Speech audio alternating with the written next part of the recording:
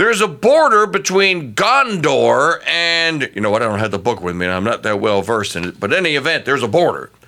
And it's between Gondor or wherever.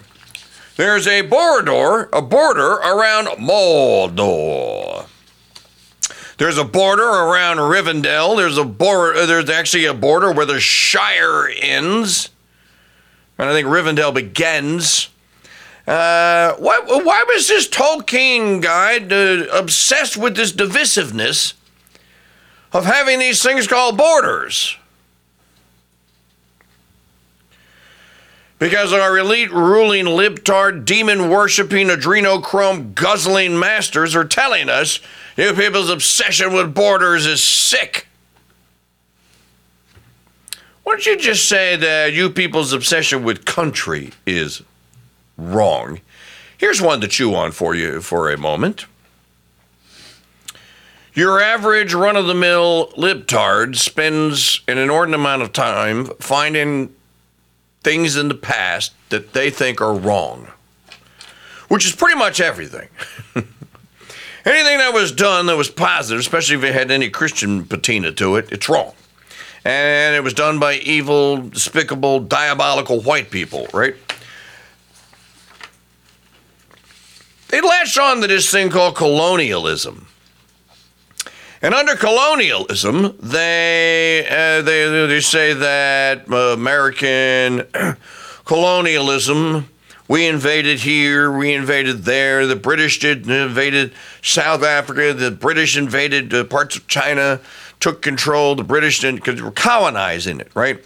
So colonialism is evil. It's straight up evil.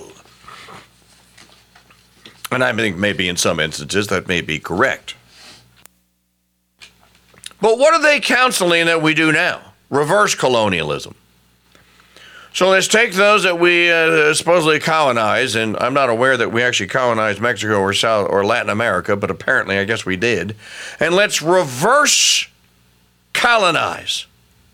So we're going to have reverse colonialism. We're going to take all of those that we went down and invaded and took over, and we're going to reverse that, and we're going to have them come up into the United States and take over here.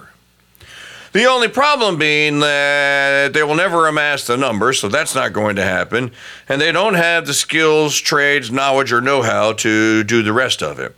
They're not good at building weapons that I know of. Of course, George Soros could put weapons in their hands, I imagine.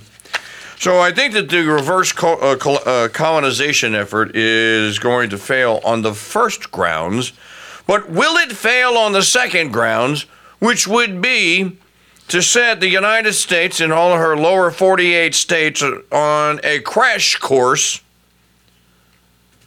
with third world nations?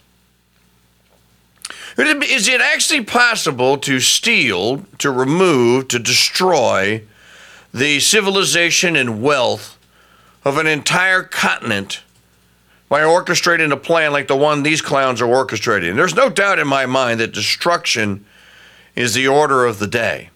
You know, yesterday, we'll play you the soundbite when Peter Doocy tried to ask Corinna Jean-Pierre, okay, can you tell us, Corinna, what does 10,000 illegal migrant immigrants crossing our southern border, which is illegal, what do you call that? And the first word out of her mouth was GOP. At which point Doocy went, you call them a Republican? This is, you're in charge of executing the it's, you know, the placard for today's show, and by the way, if you're watching on Rumble Talk, if they can find money to send to Ukraine, well, they're going to send another $500 million. How much? What's today's check? $325 million. Oh, a mere 300. So Zelensky came here to get a check. Can I get a check? Zelensky actually came here to beg Biden for another check, and Biden reached into the checkbook that's in the president's desk, as we learned in National Treasure 2, and cut him a check for $325 million. And then you have John Kirby out there pledging that we're going to send another $500 million or $125 million worth of American munitions to the Ukrainians. I'm going like, these people are like cannon fodder now. Literally, if you know what cannon fodder is, the Ukrainians that have survived are literally cannon fodder for NATO and the United States and the Biden regime. Another destructive act. As I said, or as I was telling someone, if the United States would stop funding just today, say that's it, you're cut off. You're not getting another nickel. As a matter of fact, we want you to start paying us back for the weapons we already gave you. The Ukrainians would surrender tomorrow. They would be sitting somewhere at a desk with Zelensky and Putin somewhere, or the Secretary of State of either country would be meeting somewhere to negotiate the terms of a settlement, a ceasefire and then a settlement. And this whole thing would be over. But you see, American neocons can't allow that to happen because they don't have anyone else to blow up. What people don't understand is that your average American neocon, Decepticon as they call him, does not, he has to have someone to make war on because he's so heavily invested in his mantra that the problem with the rest of the world is it doesn't think like they do. And it's not even that they don't think like the people in the United States. It's that, let's be specific, it's that they don't think like them. In other words, Bill Kristol thinks that everyone in Russia should think like him. Not like Americans writ large or on the average, but specifically like him. David Frum and the rest of the usual suspects that are Decepticons all think the same way. That's what they think. And yeah, there are a lot of Republicans that Mitt Romney thinks that the reason that there's something wrong with the Russians is that Putin doesn't think like him, for example. Ditto that, but just insert your Lindsey Graham. I'll tell you, the problem over there with the Russians is that they don't think that they're not acting like Ukrainians. And they're not thinking like Ukrainians or like people like me. And if they're not going to do that, then they need to die. This is the greatest investment we ever made in military hardware. But I got to say, dude, they're doing this stuff in broad daylight now. Either they think that Biden is just going to get clobbered by Trump and there's no point in belaboring that, so let's just do everything that we can do right now. In other words, throw the kitchen sink. Here is every libtard pipe dream ever, and we want all of them to start coming true. I want my dreams to come true. That may be what is driving this, because it certainly can't be policy, and it certainly can't be an objective to win another election. American people now, your average Joe Sixpack is going like, okay, dude, I don't know what you're doing, but the people in Maui got like $700, and the people in Ukraine get 20 grand a day, 20 grand a week. And now you're flaunting it in our face. Now you invite the little tyrant in his little green fatigue suit. You know, I think that Fetterman and Zelensky make a great team. With all the billions, hundreds of billions of dollars we have thrown that we don't have at the Ukrainians, you'd think that Zelensky could dip into the pot and at least buy a suit. Instead, yesterday he showed up in the Castro. As a matter of fact, it's not even as classy as Castro. At least Castro's suit, Castro's green running suit, at least had epaulets on it, or epaulets. You know the thing to sit up on your shoulders. Kind of like Saddam's green jumpsuit at least had the epaulets on. He had the appearance of appearing to be a leader, in other words. But I want to pivot to something else. If the Biden regime knows that the southern border is being crossed illegally and is sending leaflets and flyers to parts south to tell those men to start their march towards America, and is told, look, cross here. When you get there, they'll tell you where to go. Cross here. You will not be detained. You will not be stopped. There's no wall to climb. There's no river to swim or anything. If you cross here, you are guaranteed passage into the United States. This is why Congress should get serious about this Stop doing the clown show that it's currently undergoing, and actually start treating these people as enemies, as enemy combatants. If you were to treat them as enemy combatants, and then if Congress were to pass a resolution declaring that the people that have left their countries that have not legally obtained visas and permission to enter the United States, but instead choose to enter the U.S. through the ports of entry on the southern border, that those people are to be designated enemy combatants. That means that they're not alien friends anymore, they're alien enemies. That means for the Biden regime to say, well, the problem we have is we don't have enough CBP agents to sign everyone in. I mean, this is actually what Karine Jean-Pierre and the Biden regime sent her out there to say yesterday. Here's the problem. It's not that we have 400,000 migrants sneaking in every month, or 300,000, whatever the number is. That's not the issue. The issue is that we don't have, what we need are more CBP agents, so they all get their cell phone, their meals ready to eat and what have you, and then they're all processed. So it's a problem of processing. It's not a problem of assimilation. It's not a problem of invasion. It's not a problem of the actual numbers involved, unless you're talking about the number of them that they are not able to actually slap a barcode on, get a name, a full name, a birth date, what have you, whatever identification they can provide from where they came. She actually said that. What they're doing is they are undoing the limited immigration that happened when Trump was president, because those people have a God-given right to sneak into the United States and become citizens here. Let me tell you something, and I think that what Biden is doing, even though it wouldn't meet the textbook classical definition of treason, he is a traitor. He is a traitor to the state of Texas, to the people of the state of Texas. He's a traitor to the border states where the first incursions occur.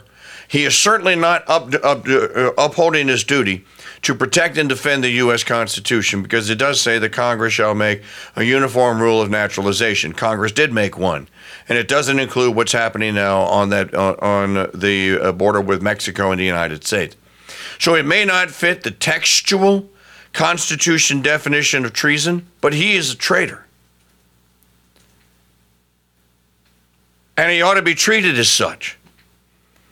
You know, the problem with treating someone like Biden as a traitor and charging him with treason is if you convict him, you got to hang him. And? Well, nobody wants to see a decrepit, senile, wasted life of an old man swinging at the end of a rope. I also don't want to see babies dismembered either. Yeah, and I don't want to see babies dismembered either, Maggie.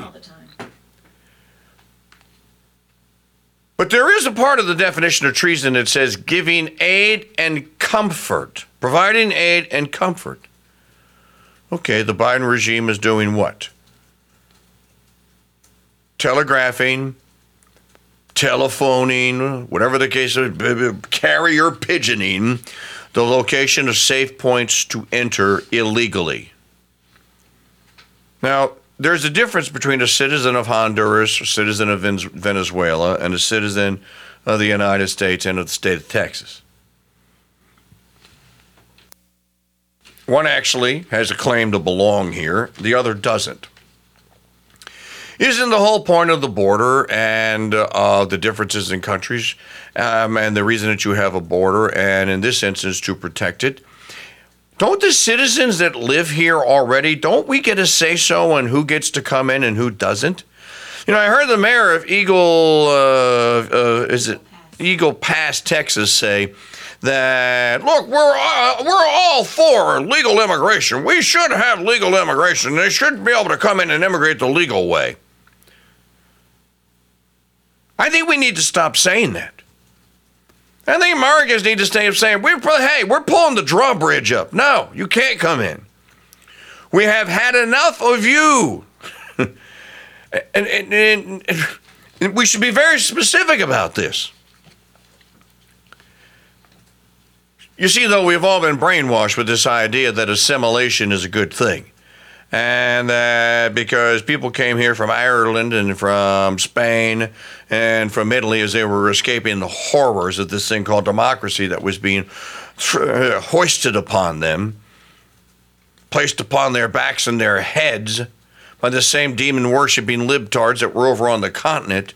Those people were trying to escape that and came here because that wasn't happening here. Well, now that it's happening here, where are people in this country to escape to? Well, maybe we shouldn't escape. Maybe we should start defending. Maybe we should start saying, all right, we're not gonna do that. If you order us to do it, we're just gonna take it as an illegitimate order, and we're just not gonna do it. We're not gonna carry it out. Here's a great. I don't usually play sound bites in the opening monologue, but just to get us going on this, I'm gonna play this one for you. Play digital media found number 1. Now, for all you Ramaswamy boys and gals, for all you Ramaswamyites out there, This might be a problem. I want you to hear Vivek's take on the question of true sovereignty of states, which New Hampshire is. As a matter of fact, especially in the state of New Hampshire can actually say that it predates the Constitution.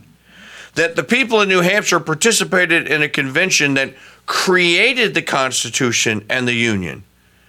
If you can participate in the creation, you can participate in the uncreation. So now this question just comes up. Now I guess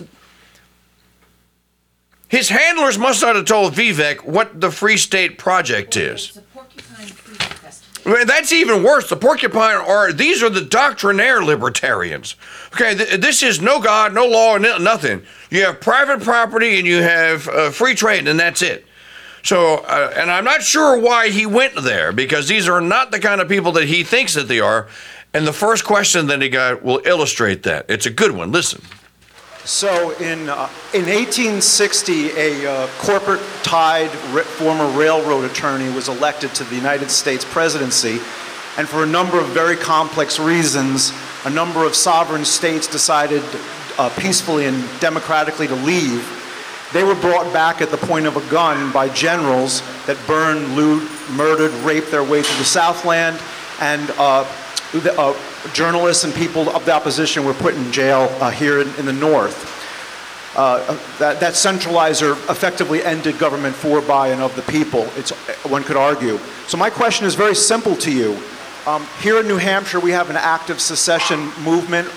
My hope is that one day New Hampshire will actually leave the so-called United States.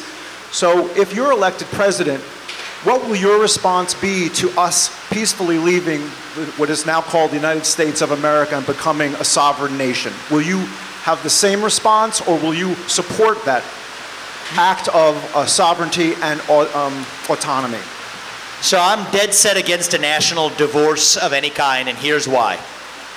Once we have a national divorce, we lose the single greatest guarantor of freedoms in sovereign history, which is the U.S. Constitution. Stop the tape! Stop the tape! Stop the tape! Not true. Not true. The people of Christendom enjoyed the greatest freedoms in the history of the human race. Not true, Vivek. Patently, on its surface, not true. As a matter of fact, the U.S. Constitution was so jealous of those people, it was actually an effort to try and imitate that, but imitate it with designing men at the center to run the whole shebang. The fact of the matter is that God was running Christendom, and that even the poorest of people in Christendom had this thing that he calls freedom. Because to them, freedom meant freedom to pursue heaven.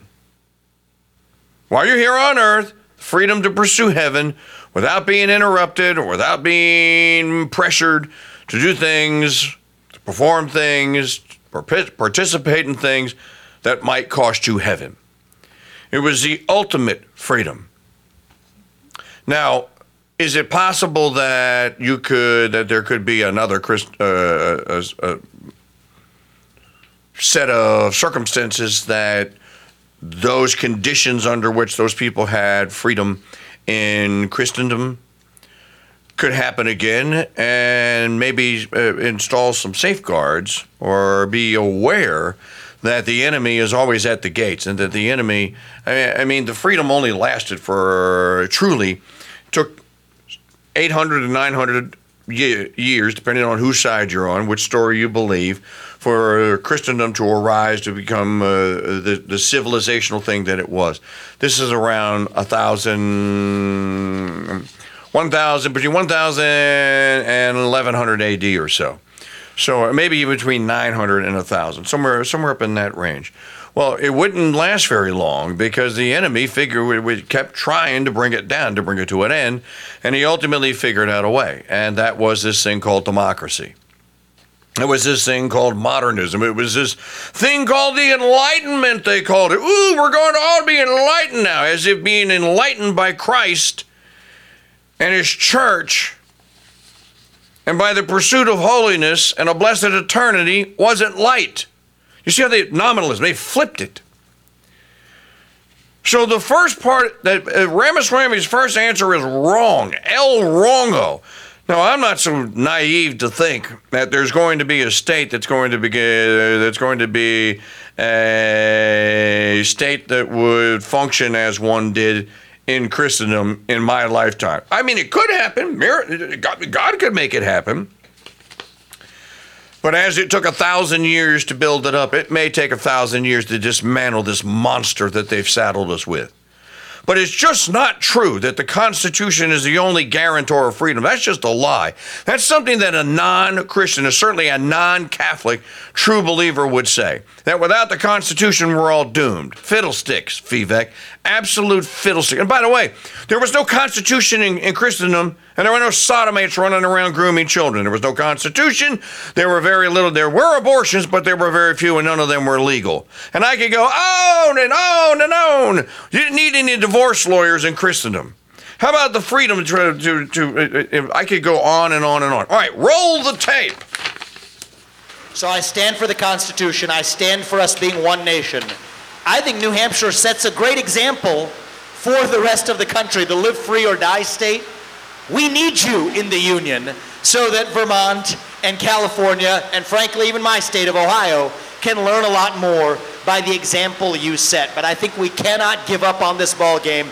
I refuse to give up on this ball game. I will stand up every day for the United States of America, remaining that shining city on a hill that stands for freedom that every state in this union can actually live up to. So that's where I land on that. People walked out. There's the people that got up and walked out. So it's one nation under God, indivisible, and yes, I will point a gun at you, New Hampshire, and I will blow your ass to kingdom come. So if you leave, If you leave, you're not leaving peacefully. No, I'm not going to let you. I will become Lincoln. No, no, he didn't actually say that. But the question was, what would you do? And his answer was, I am 100, count me as 100% opposed to a national divorce. Well, you know what, Vivek? No, he didn't ask whether or not, he didn't say that Ohio couldn't stay in this wretched excuse for a union with Michigan and Indiana and West Virginia and New York, Tenochtitlan and Pennsylvania. He didn't say, his question was about New Hampshire. Is that a national divorce or is that a very localized, specific divorce? I think it's a very localized, specific divorce, and I'm glad the guy asked the question. And I'm also glad that the Free State Project in New Hampshire continues. Now, look, don't get your hopes up. The Free State Project here, as I said, these people would fit right in with those nutbags in Portland a few years back with, what was that place that created Chaz. They'd fit right in Chaz. They won a giant Chaz. So don't misunderstand where the Free State Project and the Pork Fest and those lunatics. I mean, this is a bunch of dope-smoking, smelly, hippie wackos. They get together. If somebody's listening, there's one of them going, come on, TKD, you were invited to go speak. That's right, I was invited. I didn't go. I didn't go. All right. This sets up the treason question very well, I think, as well, and the giving aid and comfort to them. So let's just pretend for a moment that New Hampshire goes like, look, these illegals are coming in here, and we don't want them. So we're going to ask the federales to stop it, and if the federales won't, then we're just going to leave the union. We're going to adopt our own laws that protect our own borders, and we're not going to let any of them in.